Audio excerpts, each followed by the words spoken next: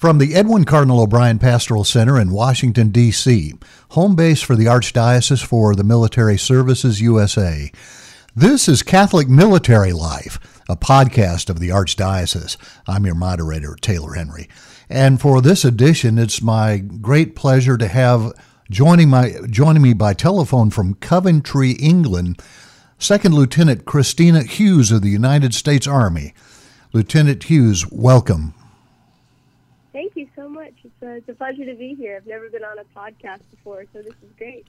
Well, there's a first time for everything, I suppose. Even a first time to the World Youth Day celebration, which is the topic of our podcast today. And we're recording this podcast on August 9th, and World Youth Day just wrapped up over the weekend, and you're just back from Portugal. Lieutenant Hughes, tell me, how did you come to decide to go to World Youth Day this year? It was kind of on a whim. I signed up very late. I'm a graduate of the U.S. Military Academy, and we have a group chat from some of our Catholic grads through the years. And a fellow officer of mine just texted randomly in the group chat saying, hey, the Archdiocese of Military is sponsoring trips to go to World Youth Day if anyone is interested. And I said, sure, but can you send me the information?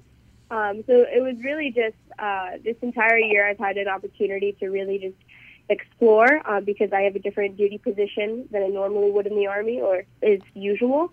And so I've been trying to just get as many spiritually filled experiences as I can. And this opportunity popped up, and the Archdiocese provided a way to go to this amazing festival. And so I said, yeah, great. I see. So you're still fairly young. You're 23 years old. How long have you been in the Army, Lieutenant Hughes? Yeah, so I've only been in the Army for 1 year, commissioned, but I was a cadet for 4 years. So fake Army for 4 years, I guess. I see. Got you. All right. So Coventry, England is an unusual place for a U.S. Army soldier. How did it come about that you are living in Coventry? Yeah, so I applied straight out of my undergrad for a Fulbright scholarship, and I was blessed to receive that to pursue a master's degree. And Coventry is home to two universities, Coventry University and Warwick University. So I'm currently attending Warwick to pursue a master's degree in humanitarian engineering. And after that, I'll go to my training and everything and hopefully use that in the Army. Okay, Warwick. It's pronounced Warwick, but spelled W-A-R-W-I-C-K.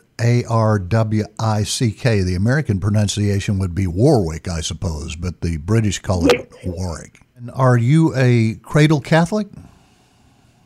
Yes, by definition, yes. And tell me a little bit about your background, your family, how many brothers and sisters. Give us the short background there, please. Yes, so I grew up in a family of 8, 4 brothers and sisters, 2 parents, and my mother's mother who lived with us, and my grandmother. 3 of my older siblings served in the military. Both of my parents served in the military. So that was kind of our background for a while. Although my dad retired from his 20 years of service around the time I was born, as I'm the youngest of those 5 children. So I didn't get to experience the kind of military brat lifestyle. Just a lot of the discipline and the values, those were the ones I was raised on. I see. So he was retiring around about the year 2000. Yes, that's correct. So you are an Army brat of sorts. Yes, of sorts. Okay, so tell me about World Youth Day. What was it like for you there? World Youth Day was a really great experience. It was just, I think it's just incredible. I really can't figure out a better word to say it. I mean, there was a 1.5 million people there, mostly Catholics. A lot of people brought their friends who were Christian or people who were wanting to convert and didn't know more about the faith, but just the life. There were probably like people celebrating parties on the street and also just beautiful moments for adoration. There's so many churches. It took place in Lisbon. There are many churches in Lisbon, Portugal, and almost every single one was filled with religious, lay people just wanting to get to know Jesus. There were a lot of crowds, and I'm not used to big crowds, nor do I like them, but it was absolutely amazing to see that many young people yearning for Jesus and answering the call to be with him. And yeah, really just stand up for the faith and stand up for Christ. Did you make it up to Fatima? Yes, she spent a day in Fatima, and that was absolutely wonderful. I loved it. What was it about Fatima that touched you? I think just the simplicity of the people. Just knowing the story and knowing, God always comes to the little ones. He always comes to the children, the youthful of heart. And so really in that story and how so many of the older generation just didn't really believe the three young children in their testimony for so long. And then we have World Youth Day with it. And there's so many young people coming to Christ, leading, getting ready to lead our society in the faith. It just is really fitting to kind of see those two things merge together. And then also, I didn't know the fact that there were two apparition sites for Mary. There was one where she appeared 4 times and another apparition site where she appeared only once. I thought they were all just in one place. And so to see the fact that Mary and her son will literally go anywhere to be with us, even if it isn't a location that's planned previously, I think that's just really beautiful. I think that second location was the result of the authorities at the time, back in 1917, questioning whether or not these apparitions were real, right? Yes, indeed. Yes, indeed. Okay, so for the benefit of our listener who's not all that familiar with World Youth Day is a worldwide encounter with the Pope, celebrated every 3 years in a different country, usually every 3 years, although this was the first one since the pandemic. The most recent World Youth Day was just this past weekend, August 1st through 6th in Lisbon, Portugal.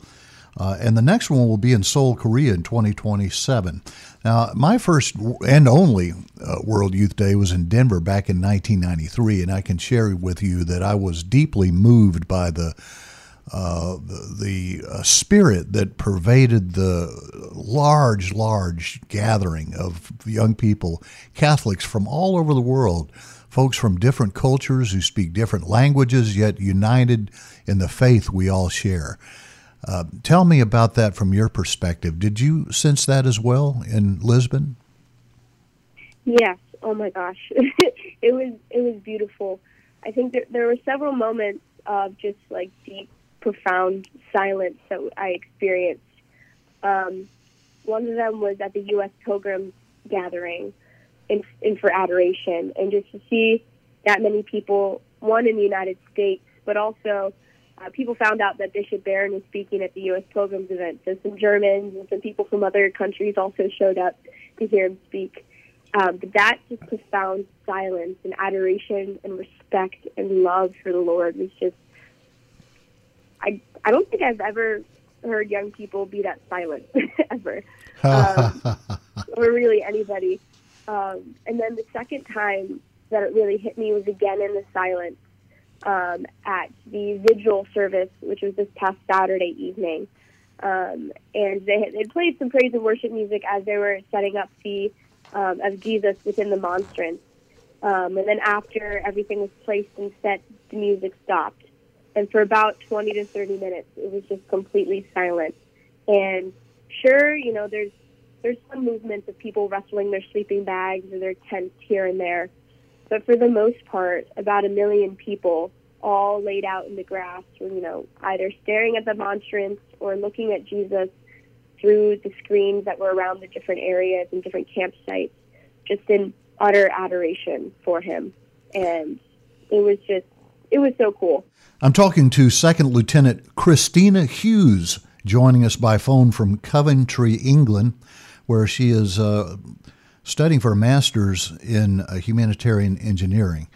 Kristina, When did you come to the UK, and when do you expect to get your master's there at Warwick University? So I arrived in the UK in September of last year. Officially started my schooling in the first 2 days of October, and I hope to finish it, and I plan to finish it this coming September.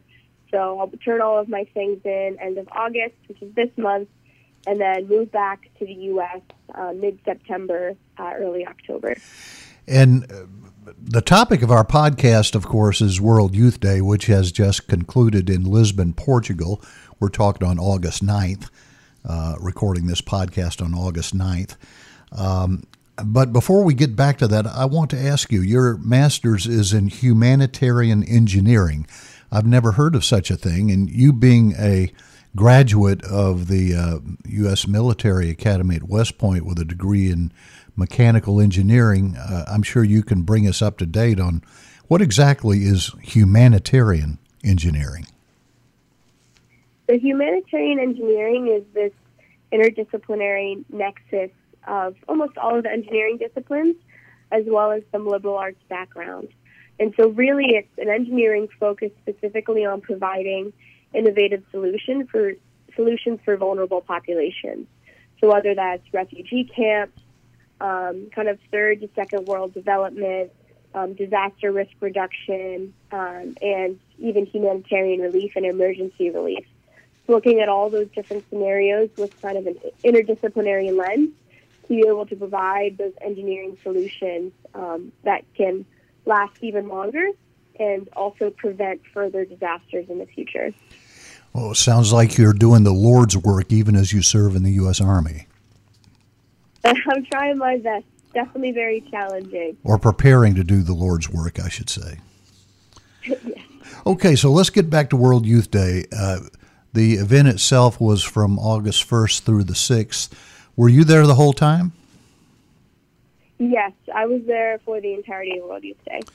And did you attend the Pope's closing Mass? Yes, I did. 9 a.m. in the morning. It was great. Tell me about it. It was really hot, for one. I didn't think it would get that hot that early that day. But it was absolutely incredible. They had this full orchestra of music, of musicians and a chorus. They'd been rehearsing for over a year. And there were hundreds, probably thousands of religious just in a few front rows. And they kept panning the screen over to look at all the individual bishops and priests there. And just being able to see, like Pope Francis, hear his homily via translation, and to see that many people like yearning for the Eucharist was awesome. It wasn't a mass that I felt like I paid the most attention to, mostly because I was really tired from sleeping out in the field the night before, and also very hungry. But it was a really cool experience to celebrate that, and then also they spoke some of the intercessions and some of the readings in different languages as well. And so although I was listening via the Radio Vatican over translation, I still was able to hear all the different languages. And I think it's in, I could be wrong, but I don't want to try and quote scripture, but I think it's in Revelation where they say the Mass will be said in everyone's native tongue in heaven. And that's kind of what it felt like, is hearing the beautiful music sounded like heaven, everyone speaking their native tongue, was a taste of heaven. And that was really cool to experience, to be a part of. A Pentecost of sorts. Yes, a Pentecost. Now, I'll share with you my own experience at the World Youth Day in 1993 in Denver. Pope John Paul II was there. And just the appearance of Pope John Paul II, his countenance, his visage, his face, radiated tranquility and peace and the love of the Lord. What was your impression of Pope Francis when you saw him? Was this your first time seeing Pope Francis? This was actually my second time seeing Pope Francis. I was able to see him in Rome quite recently, give one of his weekday addresses. So that was exciting. But I couldn't really see him from that far away when I was in Rome. But I had a few opportunities during some of the processions when he was riding in his Pope mobile through the crowds and everything, to see him pretty close up. And I think my impression of him was he's just really happy and joyful. Like, he's had so many surgeries and health complications recently. There's so many things that are going on in the church right now, internal and external spiritual warfare. And he just looked content and happy and at peace and just trusting in the Lord. That was amazing to see in my patriarch. That's great to hear. Now, you interacted with your peers and folks much younger and older than you too, I suppose, from all these different countries, different cultures. Was there anything about the groups from elsewhere, non-English speaking, that struck you as that stood out? It was different from how we in the English-speaking world practice our faith. One of the things that I noticed, and I noticed this a while back too, but it was definitely more prominent at World Youth Day, is that during the Mass, some of the other cultures, mostly European cultures, won't kneel for the entirety of the Eucharistic prayer, whereas we as American and English-speaking Catholics will kneel for through the Amen. Sometimes they stand up in reverence, so they don't sit down, but they stand up, which was something that I hadn't really experienced, at least in that depth.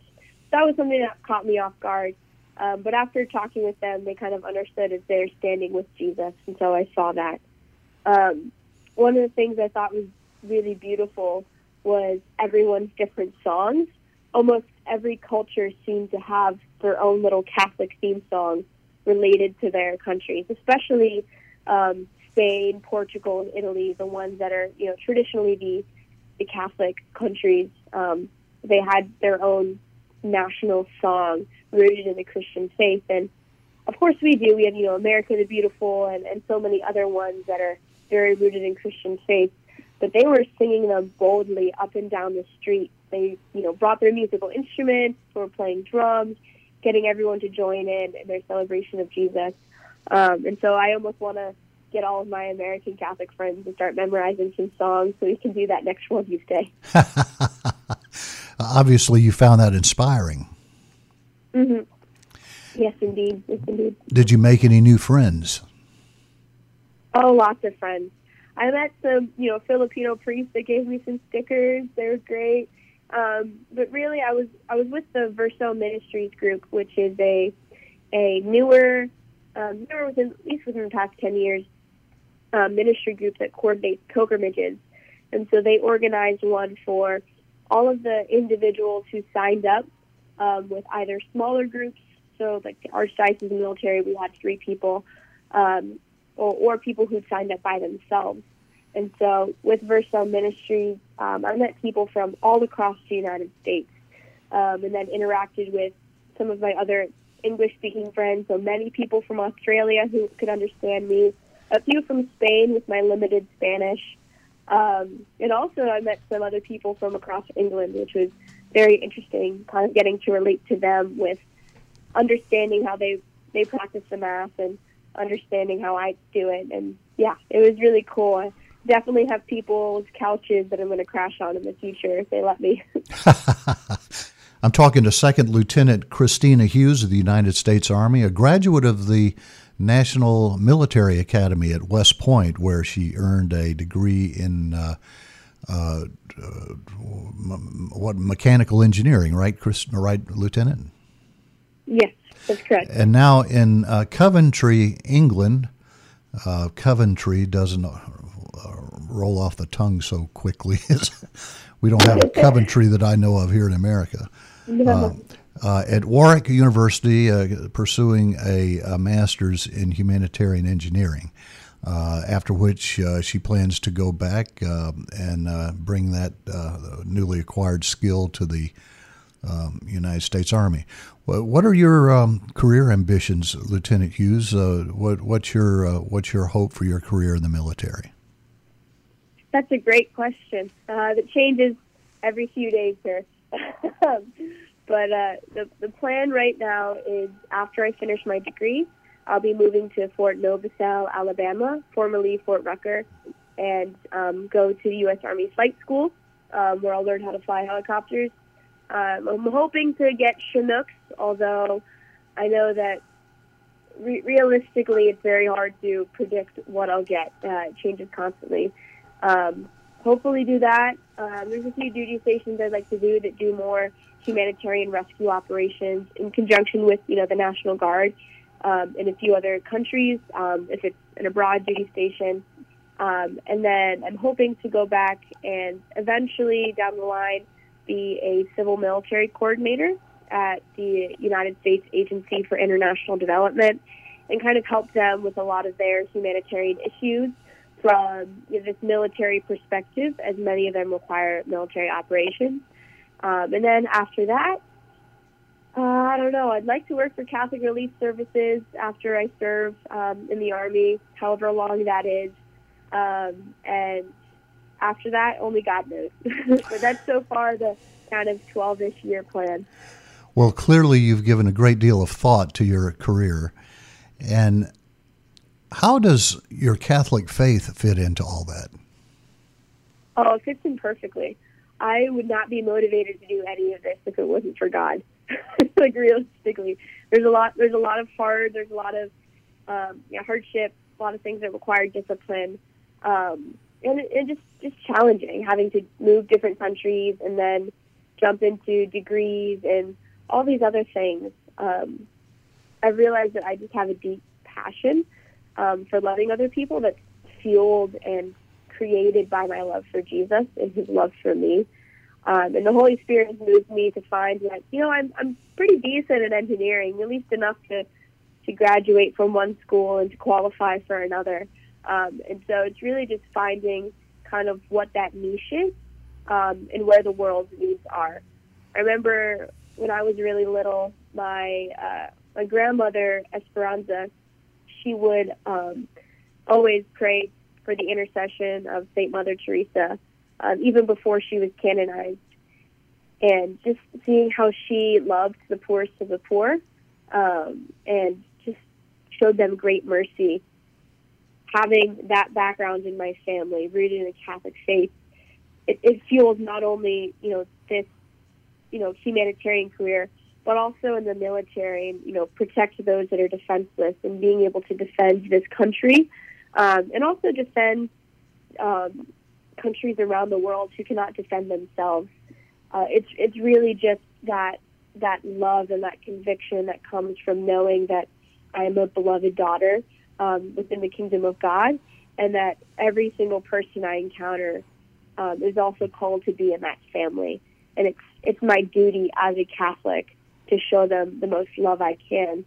And I'm just fortunate enough that in my youth I found kind of the charisms that are within my soul that match the jobs that I've happened to be a part of. You obviously come from a good family. Where did you grow up? Because you said your dad was getting out of the Army in about, 2020, around the time you came along. Excuse me, not around 2000, I mean to say. Around the time you were born. So where did you grow up? So my family ended up settling in State College, Pennsylvania. It was around the time that my dad finished. He had taught ROTC while in the military at Pennsylvania State University, which is located there, and loved it so much that he decided to keep the rest of our family there.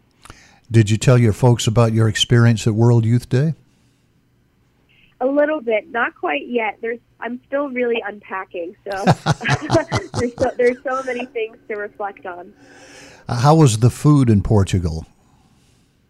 The food? Oh, they have these little I don't know if I can pronounce it right. I don't speak Portuguese well, but pastéis de Belém or pastéis de Belém, and they're these like little kind of circular cakes about the size, a little bit smaller than the size of your fist, or I have really small hands, maybe the size of a child's fist, that just have this like custard in it, and I think they put flames over it, and it's just delicious. So the dessert's so good. The food is quite similar to Spain, and I guess most of Europe as well, where it's a lot of breads, a lot of hams. The fruit was really fresh, which was great.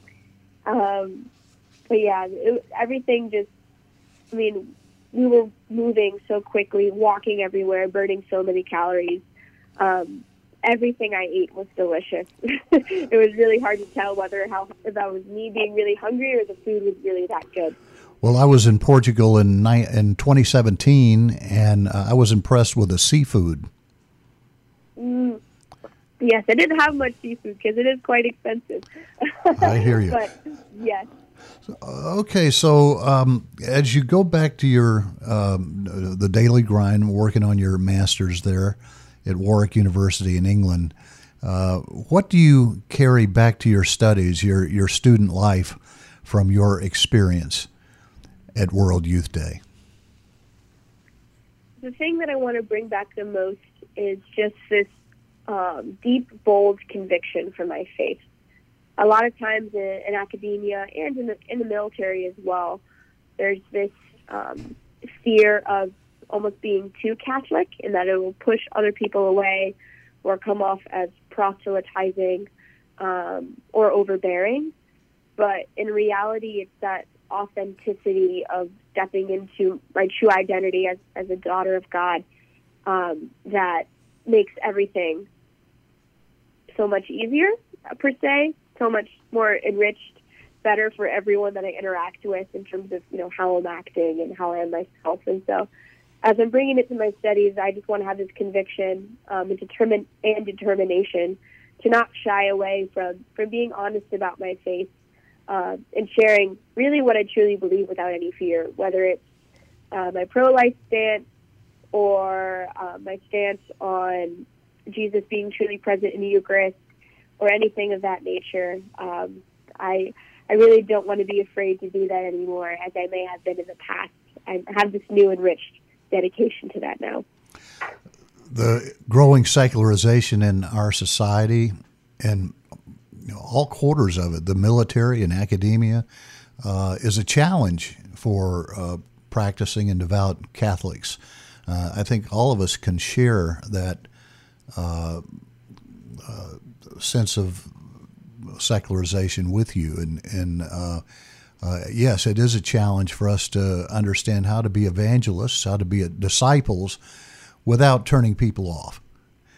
Mm-hmm. And it sounds like the inspiration you got in Portugal for World Youth Day may motivate you to meet those challenges going forward.